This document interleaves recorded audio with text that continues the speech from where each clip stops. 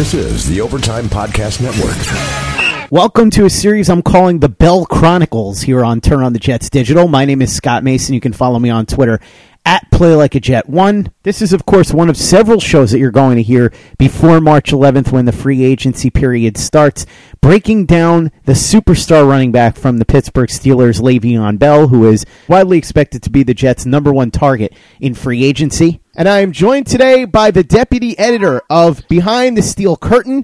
He's an expert on the salary cap for the Pittsburgh Steelers as well, so he can tell you a lot about what was going on with the contract holdout and all those things. He's going to help take us on a journey all throughout Le'Veon Bell's Steelers career. Mr. Simon Chester, what's going on, Simon?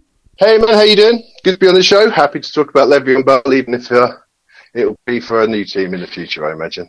I don't know what's going to happen right now. The only thing I do know is that Le'Veon Bell is going to get paid by somebody, whether it's the Jets or somebody else. 1,000% he is going to be cashing in this offseason, and he's going to be doing it based on the body of work that he put together with the Pittsburgh Steelers. I want to go back, though, before he got to the Steelers, to his Michigan State days. His junior year was where he really put himself on the map. He ran for a career-high 253 yards against Eastern Michigan, which is really what a lot of people saw in the highlight tapes, and he finished with 1,793 rushing yards, voted to the first team All-Big Ten by coaches, the media, ESPN.com, College Football News, and the great Phil Steele, whose magazine I still buy, believe it or not. I know that makes me feel like an old man sometimes that I'm actually buying magazines, but I've been doing it for a long time, and traditions die hard. So he declares for the NFL draft, and I thought this was fascinating, Simon, and I wanted to see if you remembered this at all. Le'Veon Bell took part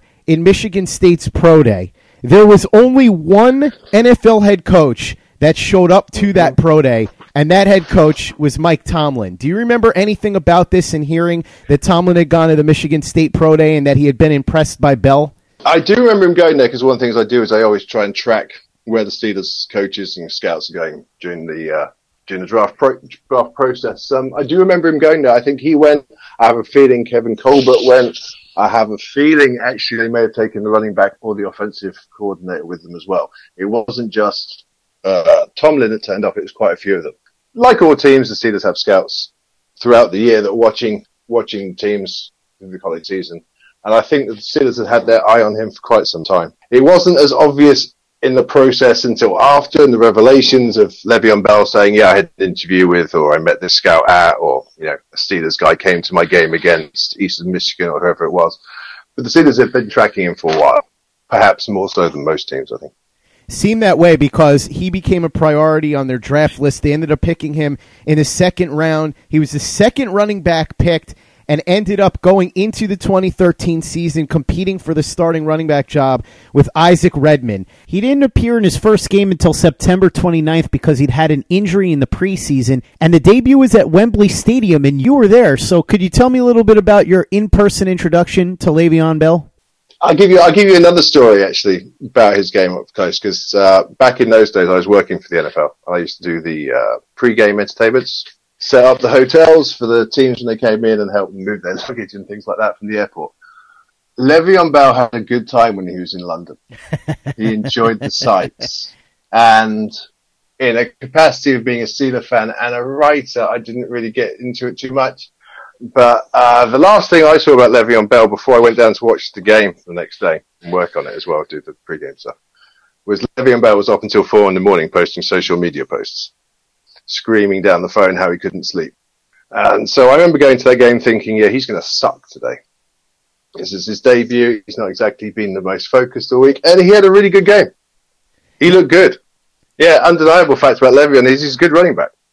And he was from pretty much the second he turned up. That's one way of putting it. He's an undeniably good running back. And that day, like you said, he was good. 2 touchdowns in his NFL debut. And then we fast forward to October of that year when Redmond gets released. And now Le'Veon Bell is the man in Pittsburgh. November 28th is when he had his first really strong game as a lead running back. 16 carries for 73 yards, including a 43-yard touchdown. And he had a season-high 7 catches for 63 yards on the road in a loss to the Baltimore Ravens. So the Steelers came up short that day.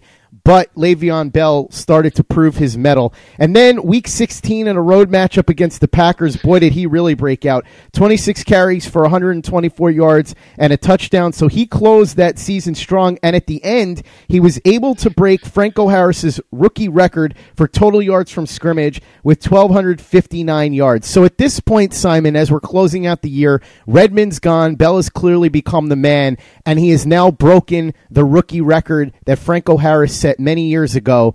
What's your thought process here? Are you starting to think that this guy could be something more than what the Steelers bargained for by getting him in the second round? I think at that point, I'm thinking he's looking like the guy you assume they were going to get with the second round pick. I mean, the second round pick is still a fairly high pick for any player. And in that era for running backs, I don't think there'd been many going much higher than him for a few years before that. He had a good season. No denying it. He struggled with pass protection, but every rookie running back struggles with pass protection. He picked up the pass as a receiver. He was better than advertised, probably. He seemed more of a grinding runner coming out of college than the style he showed when he got into the pros. He was, having gone through the years of Isaac Redman and workman-like running backs for the period between Bettis and then briefly Willie Parker, but the Steelers really hadn't had a notable running back for the 3-4 years before Bell turned up. So I think fans were quite willing to jump on board and embrace him from the outset, really. While sports can bring us so much joy, it can also bring us a lot of unwanted stress, and that stress can make it difficult to concentrate, relax, and get decent sleep. Sunday Scaries was launched in 2017 by two best friends and business partners, Bo Schmidt and Mike Sill. They operated a full-service bar with 50 employees and were always exhausted. They tried all kinds of products, but they didn't work. Then they started experimenting with CBD. They loved the effects and regained control of their days and nights, but they wanted better CBD products. So what they did for themselves was specially formulate CBD gummies with vitamins D3 and B12 that were super consumable, easy to take on the go, and effective. Long story short, their specially formulated CBD products and vitamins helped relieve the overwhelming angst they felt on a daily basis. So in July 2017, they named the company Sunday Scaries and began sharing their products with friends and launched their online store at sundayscaries.com.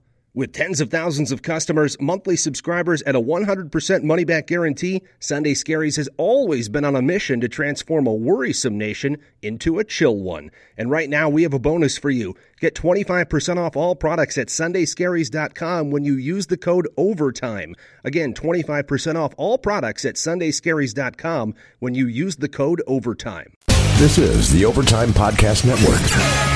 Things are about to change because we saw the upside in Le'Veon Bell in his rookie year, but now, as you said, the Steelers had kind of a bunch of jags, for lack of better terminology, at running back for a while. Le'Veon Bell was about to show that he was well above that because in the 2014 season, he had an absolutely monstrous year. Think about this. He finished the season averaging 4.7 yards per carry, and he also had a career-high 290 carries for 1,361 rushing yards, 8 touchdowns, 83 catches for 854 yards, and 3 receiving touchdowns. So he's starting to become arguably the best dual threat in the entire league. Some huge performances in this season, too. He had 185 yards in a 42-21 win over the Cincinnati Bengals. He got AFC Offensive Player of the Week for that one. Also had a monstrous game against the New Orleans Saints, running for 95 yards on 21 carries and a rushing touchdown. So all the way through the season, you could point to performances like this.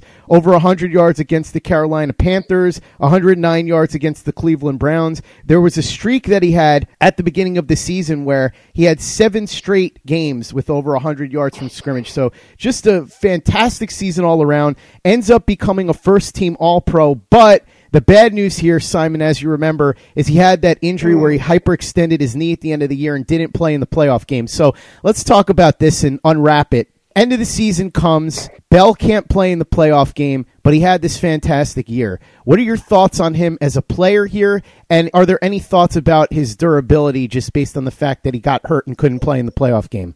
The injury was suffered against the Bengals, and I'm sure there are plenty of Steelers fans who will question the accidental legitimacy of the tackle. I think a lot of people would tell you it was less his knee has an issue or is weak, and more the fact that another player relatively intentionally smacked him right on the front of his kneecap with the intention of hurting him. I'm a Steelers fan, so I'll go with that narrative. Fantastic season, workmanlike. His receiving skills were clearly improving almost on a weekly basis. The elusiveness and the patience that is now synonymous with his style of play was starting to really show itself.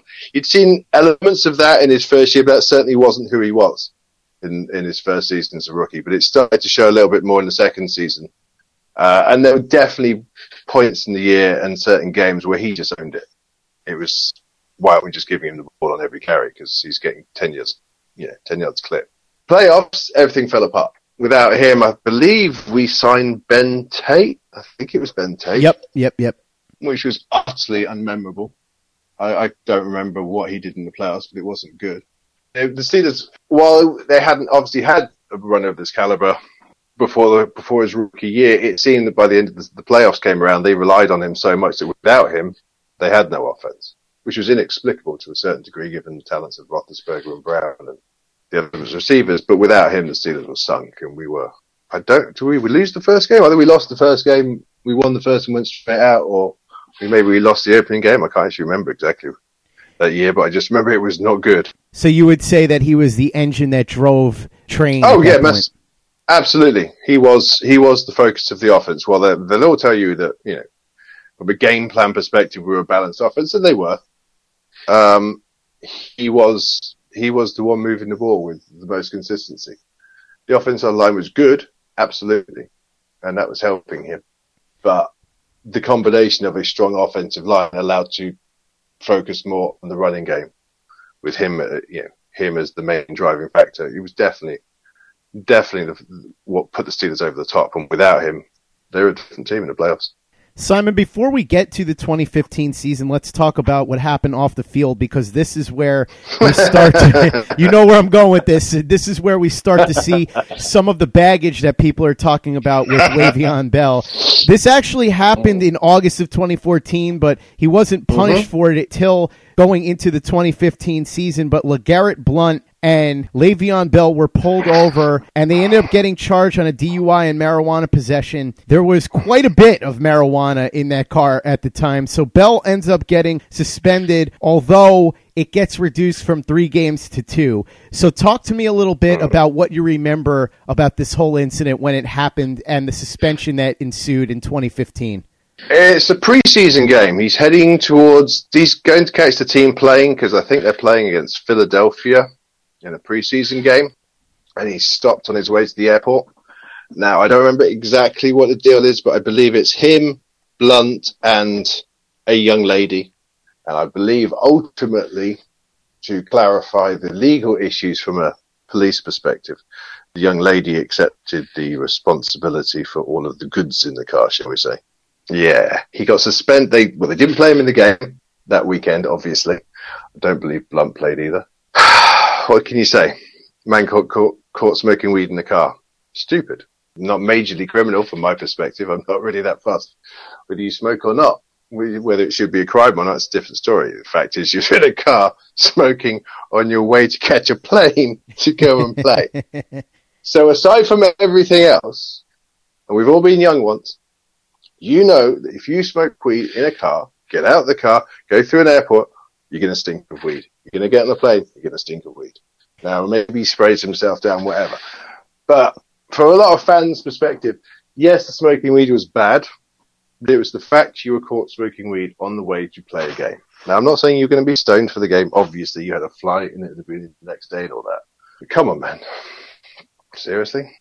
Unfortunately for him, Simon, this was the first time he would be disciplined by the league, but it wouldn't be the last. So we'll get to that in a little bit. But first, let's talk about the 2015 season. As I said, he was suspended the first 2 games, but then he picked up right where he left off. He had some monster games. He had 22 carries for 129 yards and a touchdown in a loss to the Ravens. He had 21 carries for 111 yards and scored a last-second game-winning touchdown out of the Wildcat to help beat the Chargers. During a Week 6 matchup against the Arizona Cardinals, he had a season-high 24 carries and finished the game with 88 yards. So all around, again, it seems like he's the engine that's driving this Steelers train. But then on November 1st, 2015, Bell suffers another injury. This time it's a torn MCL during the second quarter against the Bengals.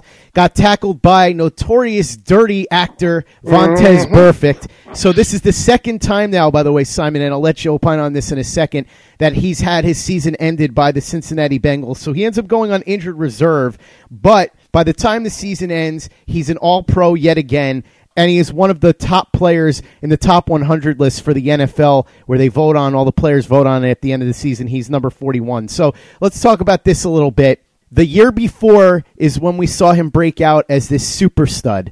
This year he comes back after the suspension and seems to pick up right where he left off. So before, if you had thought that he was a bit of a fluke, you're not thinking that anymore, right?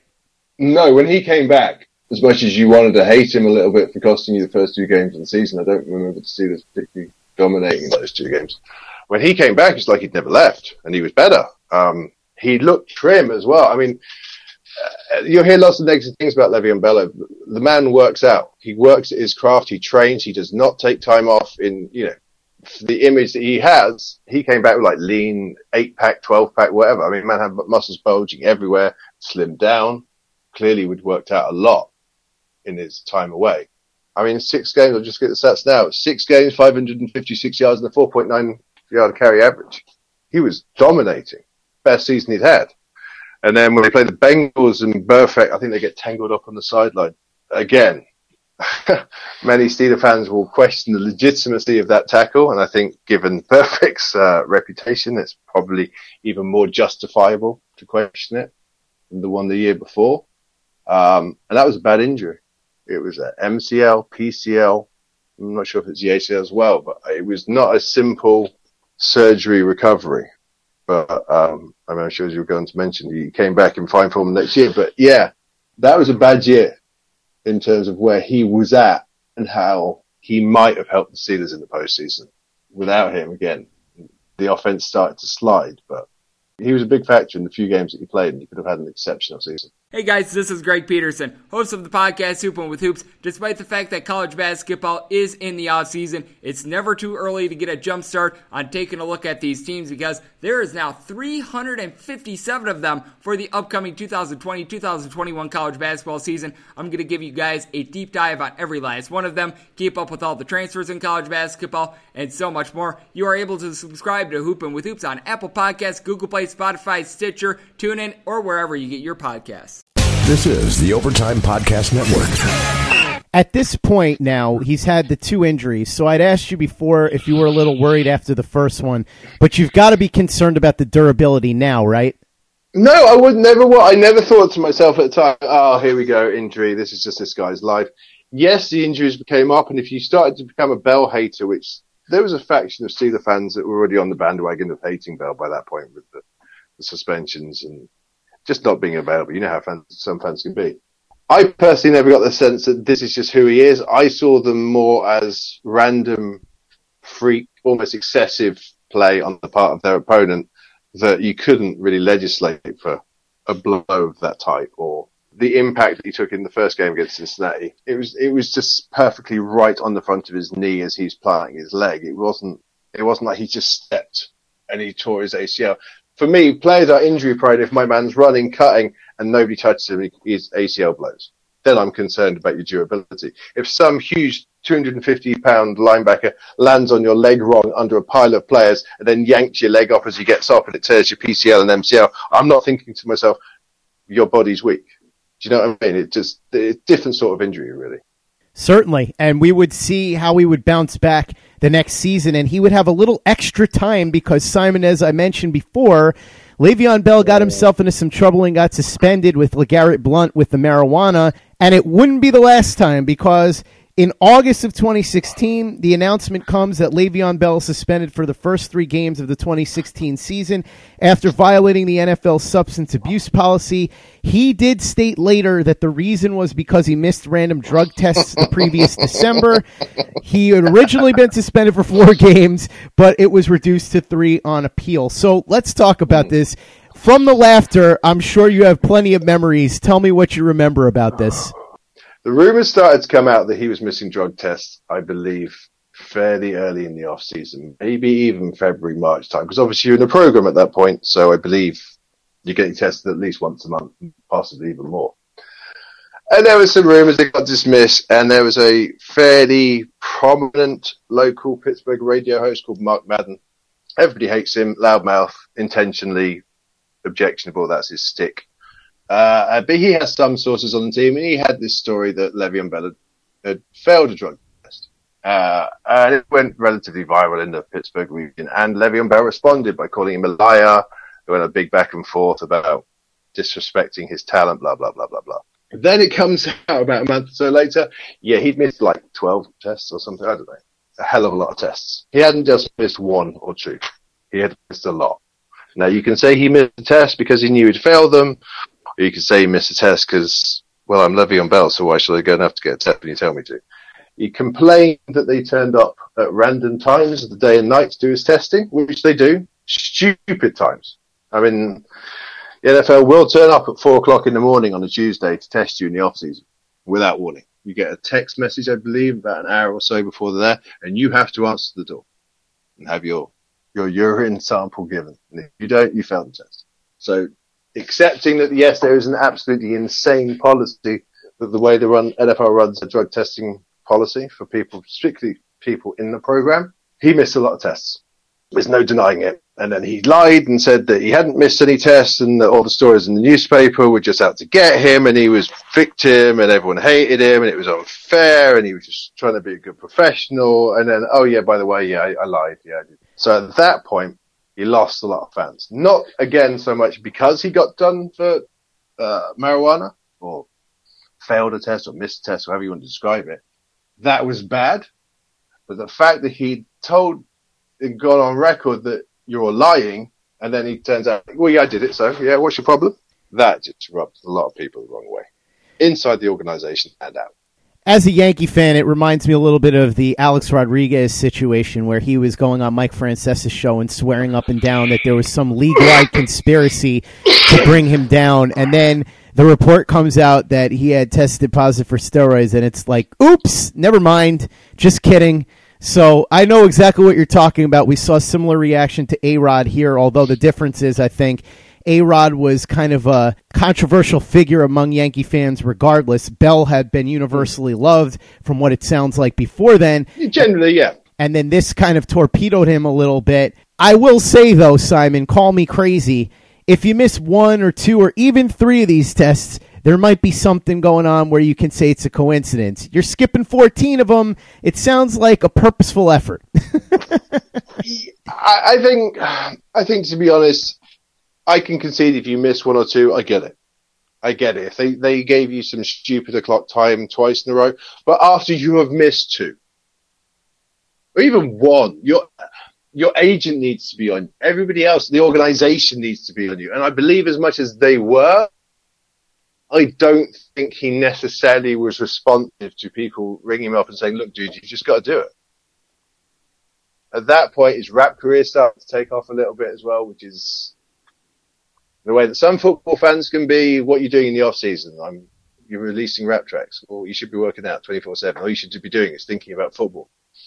So you've got that. You've got the stereotypical connotations that he's hanging out in the studio doing rap tracks, which he was at that point with Snoop Dogg, and the obvious connotations of what that must mean doesn't really give a great picture how seriously he's taking the problem that he has with the league in relation to his narcotics issues.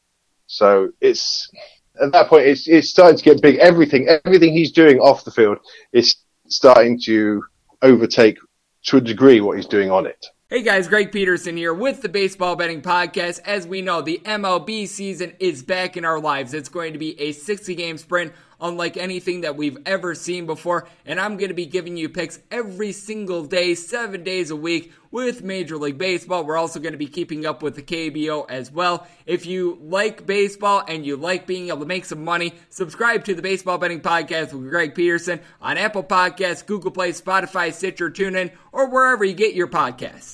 This is the Overtime Podcast Network. And we would see him back on the field, and we would find out if he was going to be able to overcome all the things off of the field. 4th week of the season, because as I had mentioned, he had been suspended the first 3 games. So would this be a situation where, again, Le'Veon Bell would come in and dominate like nothing had happened? Pretty much, that's exactly how it went down. He came in, had 18 carries for 144 yards, 5 catches and 34 yards against the Kansas City Chiefs in a big win. Week 7 matchup against the Patriots, he had another big game, 10 catches for 68 yards, 21 carries, 81 yards. And then he really went off the chain against the Cleveland Browns, who he seems to do very well against, which is good because if he signs with the Jets have to play the Browns again this year. 28 carries for 146 yards and a touchdown in a 24-9 win. And then it just got even crazier and crazier because, check this out, in the playoff game, he had 29 carries for a franchise record, 167 yards, and 2 touchdowns as the Steelers would down the Miami Dolphins. The next week, he continued 30 carries for 170 yards in a win over the Kansas City Chiefs. He was the first NFL player to rush for over 150 yards in his first 2 playoff games and set a record for most rushing yards in the first 2 playoff games, became one of only 4 players to ever rush for 150 yards plus in back-to-back playoff games, and one of 3 players with 2 160-yard plus playoff games in a career. However, here we go again, suffers a groin injury late in the second playoff game, and he was unable to really do anything against the New England Patriots. So he left in the second quarter, and then the Patriots ended up winning that game. We're going to get back to that in a second, but first I want to go back also and mention that in December of that year, he broke a Steelers franchise record for rushing yards in a game with 236 on a career-high 38 carries, also scored 3 touchdowns. So he just had an incredible year, punctuated by the playoff performance. So let's talk about this, Simon. He comes back off this suspension, has this phenomenal season, and then puts the capper on it with these playoff performances. This guy is a franchise player at this point, no? Yeah, absolutely. 100% a franchise player. But if you want to talk about the injury issue, are you starting to questioning his durability? This might be the one year you start to question his durability. Despite the beyond exceptional game, particularly against Kansas City in the playoffs, where he is the game. I mean, the scores like 18-16 or 18-17. It's pretty much field goals from memory. But he just dominates the game. He is everything. And then it turns out he's got a groin tear and he's injured. And then he barely plays against New England next week. Then he comes out in the press afterwards and says he's had this groin tear for weeks. And the Steelers knew all about it. And that was just a situation. Then the Steelers came out and said they didn't know about it. And then there's this little back and forth. And then it turns out maybe the Steelers did know about it, but maybe they didn't think it was a groin tear. And maybe when he's going around saying it's a groin tear and it's like ripped, separated from his body, it's not quite as bad as that. So it kind of ended in a little bit of a cloud for him that year with, was he injured? When was he injured? Whose fault was it that he was still playing injured? Should they have been resting him? Did they work him too much? And I believe that year he has more carries than at any point in his career. I think it's like 320 carries that year. 321 carries, which is 35 more than he's had at any point in his career before that. They worked him hard that year. And there's a lot of questions of whether he got worn down or they mismanaged him. And was that his fault? Was it their fault? Certainly franchise back, but when the whole concept of his contract is coming up, there are certainly some people starting to question of how much longer has he got left. Running backs, what's the shelf life of running back? Is it 5 years, 6 years? Do you commit a massive amount of money to this man if he's only got a couple of years left? That was clearly a concern that the Steelers had too, because they went back and forth with Bell about a long-term deal, but didn't think that he was worth the amount of guaranteed money that he was asking for. So instead, they placed the franchise tag on him, and Bell comes back and plays on that tag in 2017. And he had a really strong year, although not quite as strong as the previous years. He did have some really big games, including a 35 carry for 144 yard and 2 touchdown performance against the Baltimore Ravens, winning him AFC Player of the Week. And he had a bunch of those, which is why he got to his 3rd Pro Bowl and was once again named a first-team All-Pro.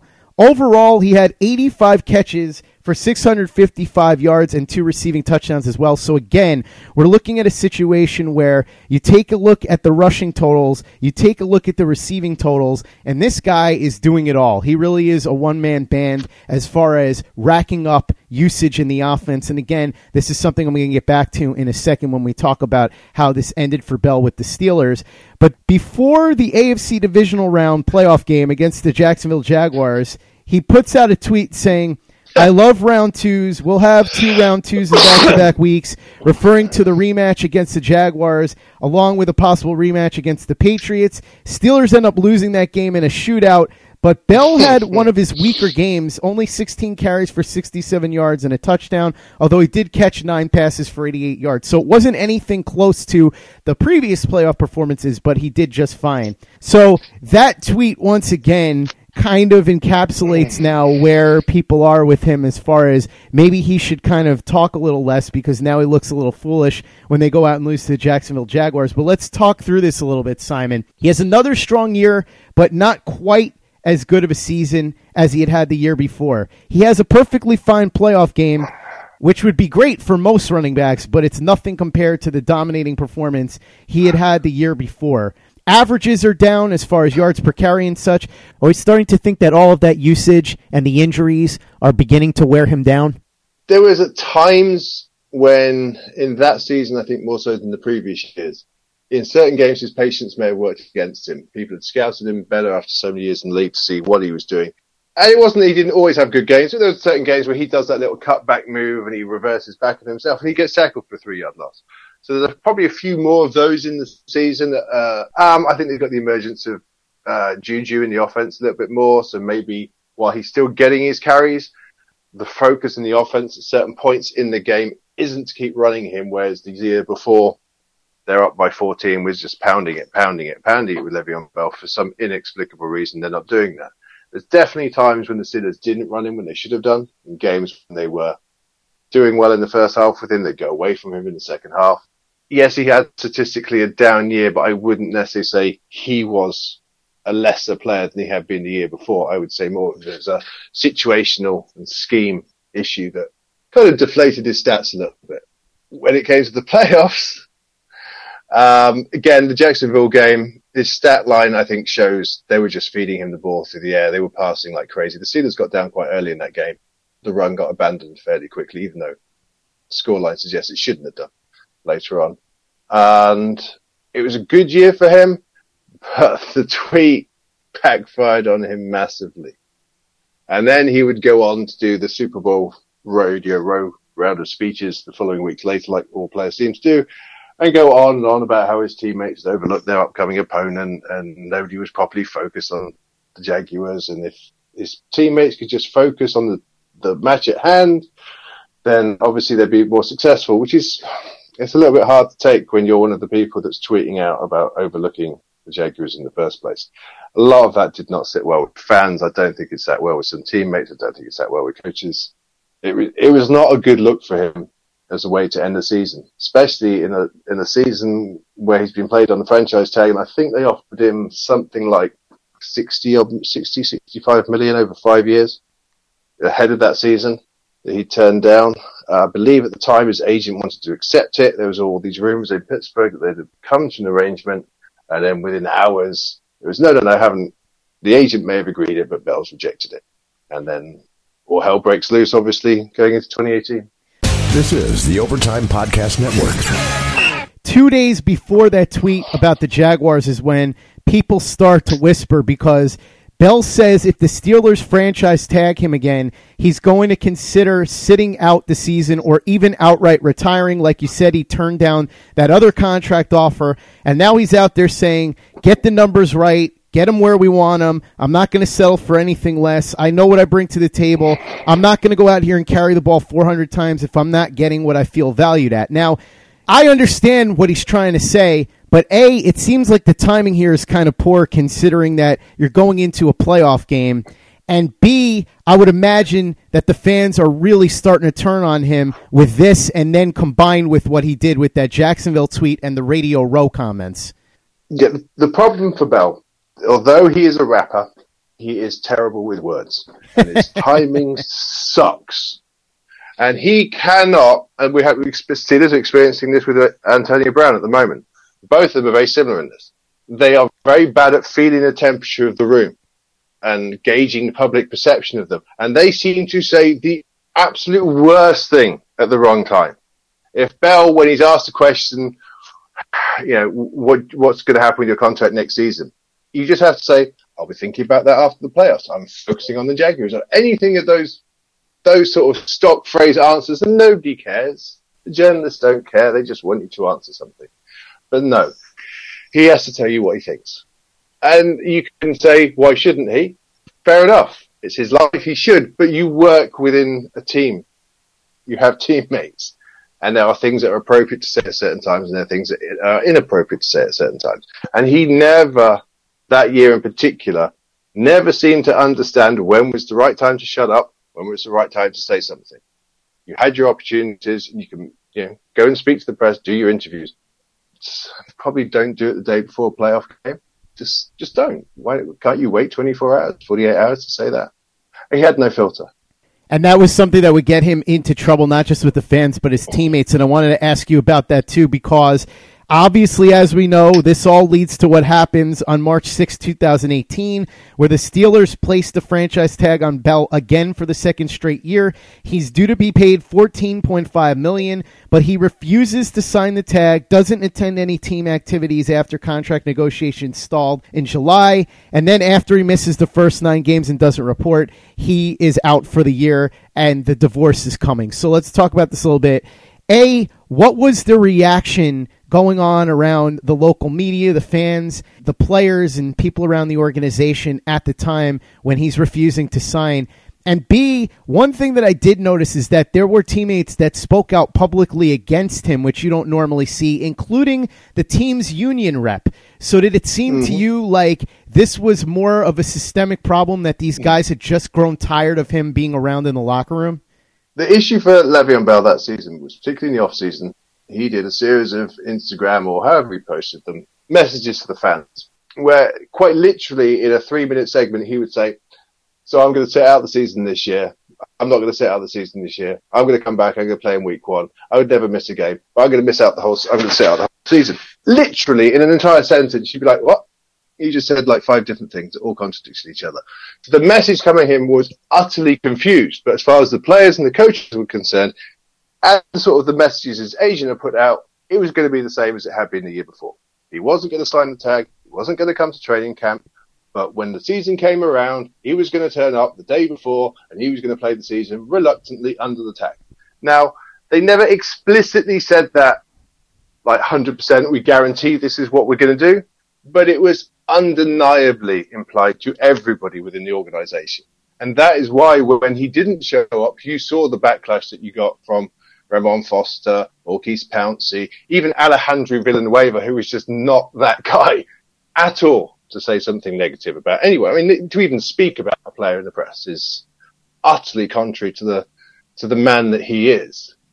But they were, I would say, to a man, convinced through the conversations they had privately had with the player and what they'd heard in the media and the social media posts, that he would be there when the season started. So when he doesn't show up, a lot of people are hurt, shocked, angry, surprised. Pick an adjective you like. This leads to a strain between him and the organization that apparently can't be repaired because now he's going to be an unrestricted free agent. Going to have plenty of teams bidding on him.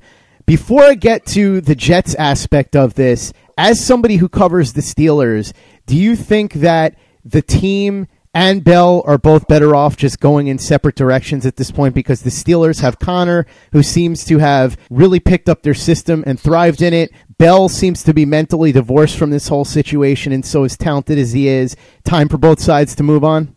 In the bigger scheme, yes. If Le'Veon Bell is Still, in my opinion, the best running back in the NFL. Far superior to Todd Gurley or Zeke Elliott. If the Steelers kept him, they would be a much better team. But he wants a lot of money. The Steelers do not have a lot of cap space. They have huge sums committed to various players on defense. Antonio Brown. They will have a huge contract they're going to have to give to Juju Smith-Schuster if they want to keep him. Ben Roethlisberger is going to get another contract this year. At some point, you have to accept the financial limitations. And paying Le'Veon Bell $14-15 million a year was not a great plan, but they were prepared to do it. They offered him $75 million, I think, over 5 years just before the season began. So they were clearly prepared to commit that much salary cap space to him. Now, with another year, I think management reluctantly have to accept that things are soured so badly, there is no point. So let's get to the Jets aspect of this. You said the Steelers don't have a lot of money, and they do have some playmakers there. Obviously, we'll see what happens with Antonio Brown, but Smith-Schuster has emerged. Connor played really well. They have an established Ben Roethlisberger. Let's say you're a team like the Jets. You have a ton of cap space, you have a young quarterback, and you desperately are in need of a superstar player who can make plays for this young quarterback and help elevate his play.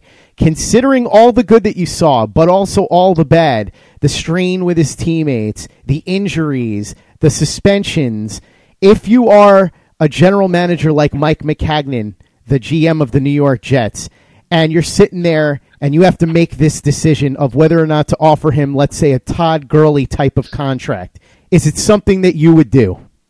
Specifically, if I'm the Jets, I wouldn't touch him with a barge pole. Not because he's not a great running back, not because he can't help your team, but specifically for the Jets, I would not want to put that man in New York.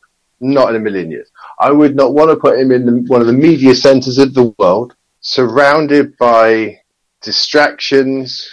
Absolutely not. If I was a team that was signing him, I'd want to be Indianapolis or Kansas City, Buffalo, somewhere where there's nothing to do apart from play football. That celebrities and other rap stars don't want to come and hang out in Buffalo in the winter. New York, man, you're just asking for trouble. And I'd also say that or you'll remember that he doesn't want to play for you. Specifically, he doesn't want to play for the Jets. Well, let me find the quote. I believe $60 million ain't enough to get me to come run with you. Run with the Jets, sorry. So I'd take that personally. If I was a GM of a team, I would want people to come and play for me. I would want them to look at my team. I don't care if I'm the Cleveland Browns. I would want them to look and go, that's a great franchise. They're going places. I don't want the guys sending out messages to social media saying 60 million is not enough to make me come play for you because you essentially suck, which is what he said. So no, I wouldn't want him. For your perspective, with a young quarterback who's going to look at Le'Veon Bell as some sort of leader with, from what I understand, the Jets organization, a relatively young team without obvious superstars on it, you're going to put him on the team and make him the leader, the clear, undisputed leader of the entire team. The young players on both sides of the ball that will look up to, that will dominate all of your press conferences and be the feature of all your media and publications. His poster will be up all over New York. Nah, that to me seems an insane thing to do. Simon, last question. I want to bring this full circle because, as I mentioned at the beginning, the only NFL head coach who showed up to the Michigan State Pro Day to watch Le'Veon Bell after he decided to leave school following his junior season was the head coach of the Pittsburgh Steelers, Mike Tomlin. So there had to be some sort of special connection there with the two of them. Is that something that degraded along with everything else? And how do you think that he would work with somebody like Adam Gase, who, as we know, is kind of a my way or the highway type of personality? Mike Tomlin definitely likes him. Unquestionably, he likes him. If you ever see there's sort of like those outtake videos where like they're in a cafeteria before they're stretching on the field, they clearly had a nice relationship between them. There was affection there. And I think even now he still likes him. I think he wishes he was different and things had worked out better between them.